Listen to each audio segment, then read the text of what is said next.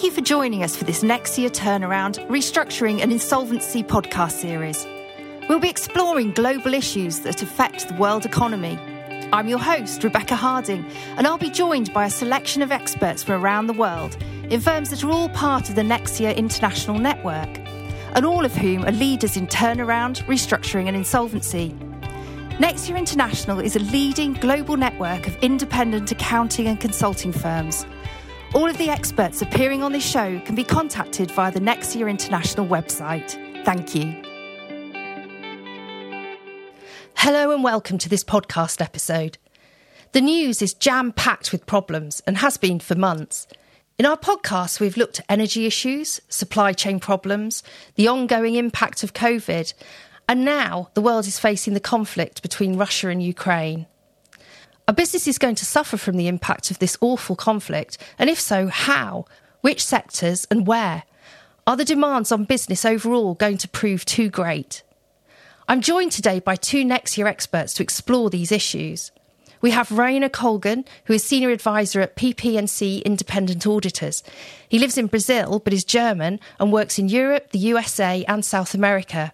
He's an expert in turnaround, structuring and organisational change. We also have Martin Trott, who is a partner at Rawlinson & Hunter and an insolvency practitioner at R&H Restructuring. He lives in the Cayman Islands. He has lots of cross-border experience, having worked with corporates in the UK, the US, the Far East, Europe, and of course, the Cayman Islands. Hi, Rainer. Hi, Martin. How are you? I'm doing perfect. Yeah, hi, Rebecca. Yeah, very good. Thanks. Pleasure to join you today. Yeah, no, it's great to see you both. So, I mean, we've done various podcasts over the last couple of months. So we've been looking at COVID, we've looked at energy, we looked at supply chain issues, and now we've got all these issues in the Ukraine. I mean, the news is exhausting, I think, for everybody at the moment. There's so much happening. And so many different types of problems. But we talk about people and we talk about individuals and countries. But what about businesses? I mean, everybody's more international now. Can we talk about them? I mean, are we going to be seeing lots of businesses going under as a result of all these different issues? What do you think? Rebecca, I don't think that overall a lot of businesses will have really problems and issues that will lead to an increased percentage of insolvencies just because of the war between Russia and Ukraine. However, that is not saying that companies will not face difficulties over the next couple of months, quarters, and maybe 2 or 3 years. But that will be because what we're seeing already is an increase in commodity prices, both for the agricultural sector, but also for mining and energy commodities, which have risen over the last 8-9 weeks, 15-20% probably. And this will lead to more inflation, and more inflation will drive a faster rise of interest rates from the central banks than people expected just a couple of months ago. So, and the rising interest rates will lead to higher cost of capital and more difficulties for companies to get funding and pass on the inflation increase to their customers. I know, I can see that. What about you, Martin? What do you think? Are we going to be seeing more insolvencies? Rebecca, I gave up trying to predict rising insolvencies many years ago. It's very, very difficult to tell because there's so many.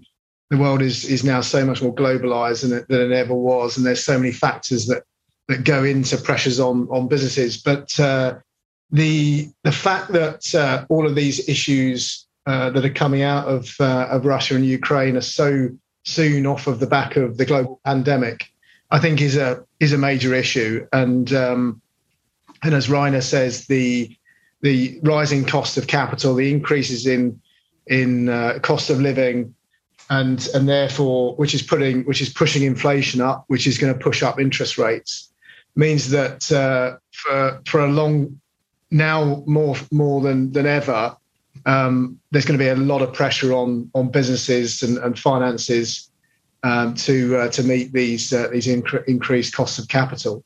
So as a result, I do think we will see an increase in insolvencies, and we're certainly starting to see that in the Caribbean region. And what about, with COVID, you mentioned COVID. So we've had all the economic stimulus packages that everybody was sort of depending on for a while that was going on. Obviously, they've all kind of gone recently in all the different countries across the world. Do you think that's going to have an impact in making things more difficult for people and the reality of COVID sort of starting to come through? I think it will add to like the problems that we're already seeing, because the entire packages that governments, I don't want to say handed out, but really offered and provided, and that people and companies made use of, they increased the level of public debt in at least the Northern Hemisphere substantially. And I don't know what finance ministers put in terms of midterm interest rates on that package that they really borrowed over the last 2.5 years. But they're going to be impacted by raising interest rates, which made it more difficult to repay the debt. So I don't really know. It's not going to be good that we have this. So it's just an accumulation of various negative impacts. COVID to start with, then the supply chain disruptions between especially Asia and the US and Europe as a result of COVID. And now the war between Russia and Ukraine driving commodity prices up again. That's all not positive. And it confronts a situation where public debt is already at a high level. And I suppose the interest rates for individual businesses, being a business myself, we've got so used for so long at having really low interest rates, haven't we? It's been many years now. So do you think people will have the provisions in place to deal with those interest rates that, going up so rapidly? You're absolutely right, Rebecca.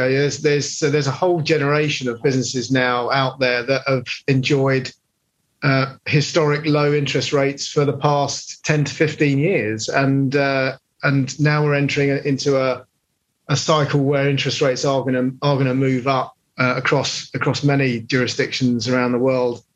And businesses are going to have to plan for that and make sure that as well as those businesses in the consumer products sector, for example, that may have been benefiting from more than other sectors from the fiscal stimuluses that governments have introduced to economies around the world, are going to have to cope with that, but also cope with rising interest rates and having proper forecasting and proper planning is going to be key.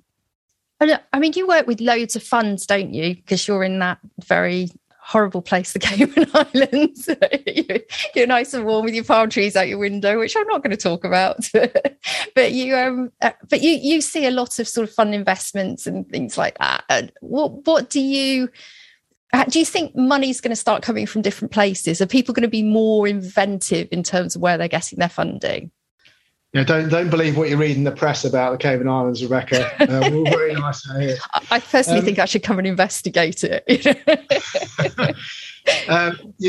That's right. One of the drivers for not as many insolvencies as possibly people think is the access to different financing structures. The Cayman Islands and other Caribbean jurisdictions are used for domiciling financing structures, being a tax neutral jurisdiction, and we see the rise in fund structures and fund setups are ever increasing in these jurisdictions, and that's as a result of access to cash and money. And there are funds and other non-traditional lenders out there who are sat on cash that they are ready to deploy. And so companies and clients that were used to traditional bank lending, as an example, should definitely consider other forms of financing and should consider private equity, private debt, should consider funds as alternative forms of financing. No, that's really interesting. And are you seeing sort of results of the whole sort of Ukraine conflict in your area? Are you seeing that affecting what you're doing on a day-to-day basis?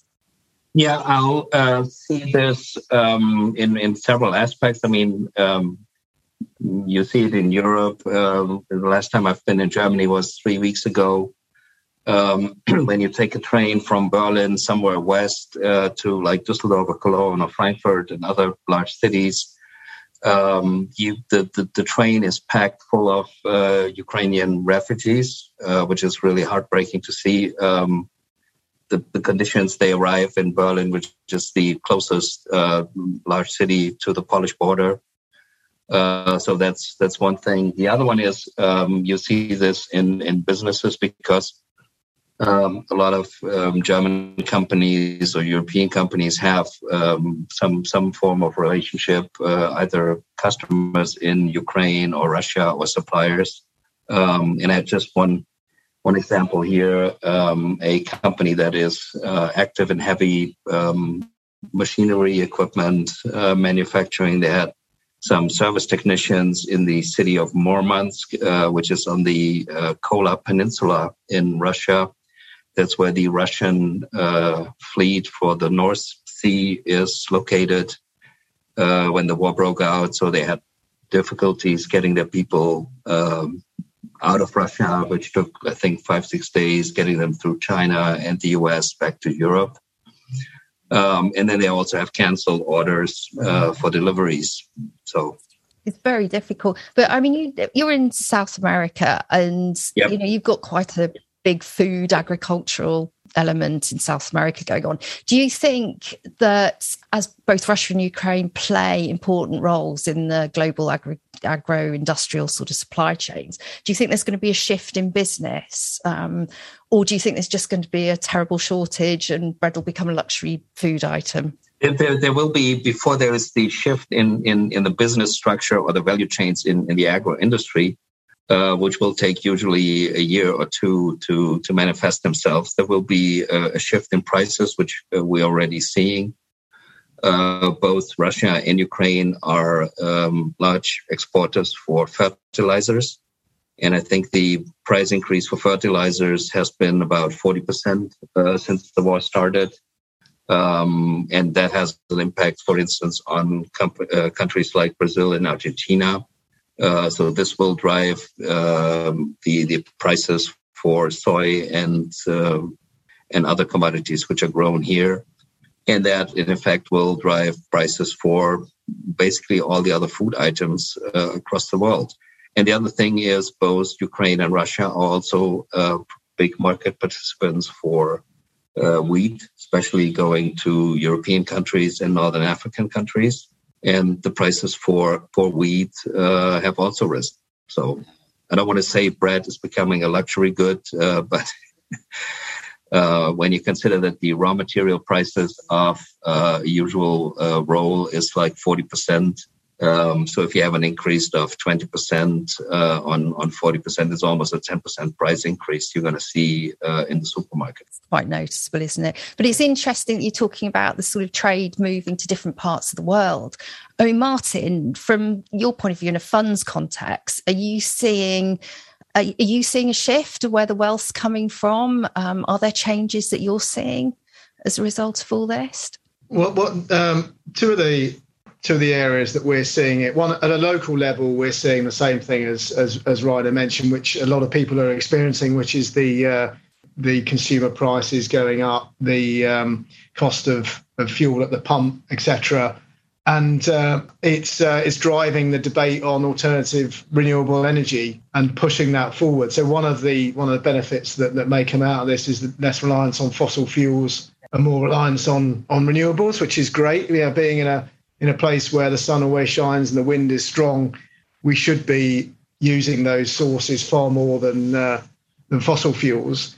So that's at a local level, which I think everyone's experiencing. And at an international level, the main impact of the Ukrainian situation is on the sanctions, and we are having to deal with the sanctions that have been imposed by the US, the UK, and Europe in particular and tread extremely carefully around anything that involves Russia. There are Russian investors, for example, in funds that are located here in Cayman, and there are conversations that are having to be had by investment managers and fund administrators around how to deal with sanctions when you have even at a level where you've got a Russian individual who has a Russian passport, who may not be sanctioned at all, just by virtue of the fact that he's Russian. We are having to think very carefully around, for example, what to do with distributions to investors if you've got that situation. So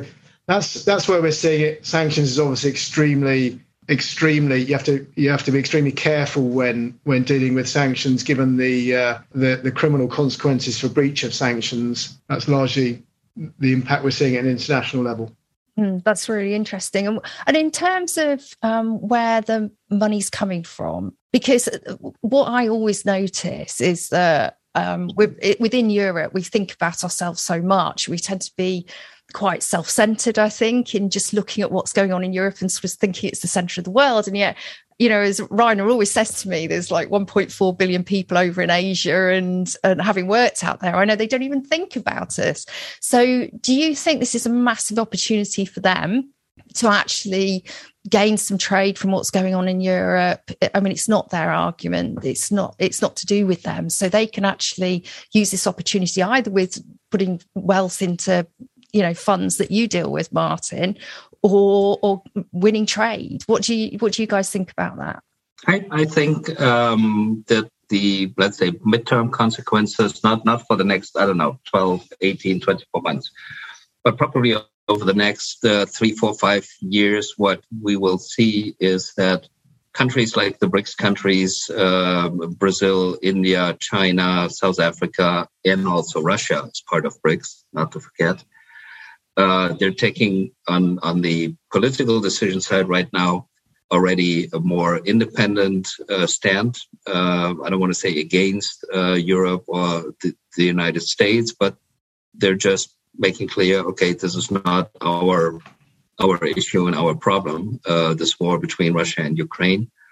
And when I talk to people in Brazil, or the other day, I talked to one of our colleagues in the Middle East. They definitely see a shift from, let's say, the Northern Hemisphere, European, North Atlantic relationships, and view how the world, let's say, should look like and how it has been functioning for a long time, towards other centers. I don't want to say a multipolar centered world. It's not clear yet, but it's definitely changing. And population distribution and the future population growth over the next 30 years, which mainly will happen in Africa and some parts in Asia, but definitely not in Europe or North America, will drive this. And if businesses in Europe have been, let's say, focused more on the European, North American trade relationships, you better start thinking about other parts of the world which are growing faster and in a more reliable way over the next couple of years and decades. It's really interesting. What about you, Martin? What do you think about that? Yeah, I agree. Every situation creates opportunities for other countries, and some of these countries that historically have been referred to as emerging markets are no longer emerging markets. They are fully fledged participants in the international community, and we're seeing in the Caribbean region, we're seeing a rise of the LATAM economies and a lot more structures that involve South American investors, South American money, and we've always historically had very strong connections to the US and to the Far East. A lot of the distress that we've seen, a lot of the insolvencies over the past 2 years have been largely out of the Far East as a result of some of the economic issues China's been facing, and particularly in the property market. So, yeah, I mean, I think all these situations, while as bad as they are, they do present opportunities for others, and therefore, you know, clients in terms of dealing with rising interest rates and accessing markets. Clients should definitely look at other markets for alternative forms of financing. That's really interesting. So, I mean, that leads us on to sort of my final question, which would be, what's your top tip for businesses? I mean, we're sitting here going, where do we start? There's so much to deal with. So, I mean, Martin, what would be your top tips for a business at the moment? Definitely talk to your advisors. Involve your advisor in decision making. No. In all seriousness, it is vitally important, more so than ever, to be focusing on forecasting and focusing on business plans, and making sure that you're incorporating rising interest rates and rising commodity prices into your business plans, because it's coming, and we're seeing it now. It's only in the short to medium term, those costs are only going to increase, and therefore forecasting and seeking advice on ways to manage your business and to focus on your costs. I know a lot of businesses that we come across have been doing that as a result of the pandemic. So this would just be an extension of that sort of focus on the costs of the business. But that's vitally important in a situation where we're facing these increased interest rates. Right. And what about you, Rainer? Do you have any tips for business that will help us all get through the next couple of years? I mean, in addition to what Martin already said, talk to your advisor. I mean, make sure that not only your advisor, but your own, I mean, if you're the owner of a business or with your management team, if you haven't done already, go back and start revising your midterm planning, like 3, 4, 5 years out, and make sure that you're not only planning for rising interest rates. Like, okay, it's right now a little bit above zero in Europe, what you pay, but go to levels like 5, 6, 6.5, 7%, which most people will probably say nope. But just, I mean, do yourself a favor and do some scenario planning, because that's probably what we're going to see if inflation will will stay at the level that we currently have. I know that the European Central Bank is hesitant to start raising interest rates, but you can only do that so long until then the population starts, feeling uneasy of their money being really worthless, 10% less after a year. So this is one thing that I would advise, and the other one is keep a focus on your cash situation. If you haven't done so already during the pandemic, take a look at your cost structure. I mean, even in considering times with low interest rate, cash is important, and if interest rates will be rising, cash will be more expensive. And thirdly, would be really midterm, 5 to 10 years. If you haven't try to figure out if you can do business with what Martin said were the emerging markets and are now the full-fledged ex-emerging markets. Take a look at expanding beyond maybe the regional footprint you have right now. That's such great advice from both of you. Thank you so much for all the things you talked about today. It's so interesting and really helpful as well, helpful advice. So thank you very much, guys. I hope you have a good day. Thank you, Rebecca. Thanks very much. Bye-bye. Thank you so much for joining us. This podcast was brought to you by the Nexia Turnaround Restructuring and Insolvency Business Group. The group was formed to bring together financial, legal and operational expertise from across the Nexia network to support global clients and international business at times of operational challenges and financial distress. If you want to get in touch with any of our speakers or any of the experts in the 45 firms in 36 countries across the world, then please click the link accompanying this podcast or visit the Nexia website. All views expressed in this podcast are individual opinions and do not constitute professional advice. You're advised to seek professional advice if you want to see how an issue applies to your own situation.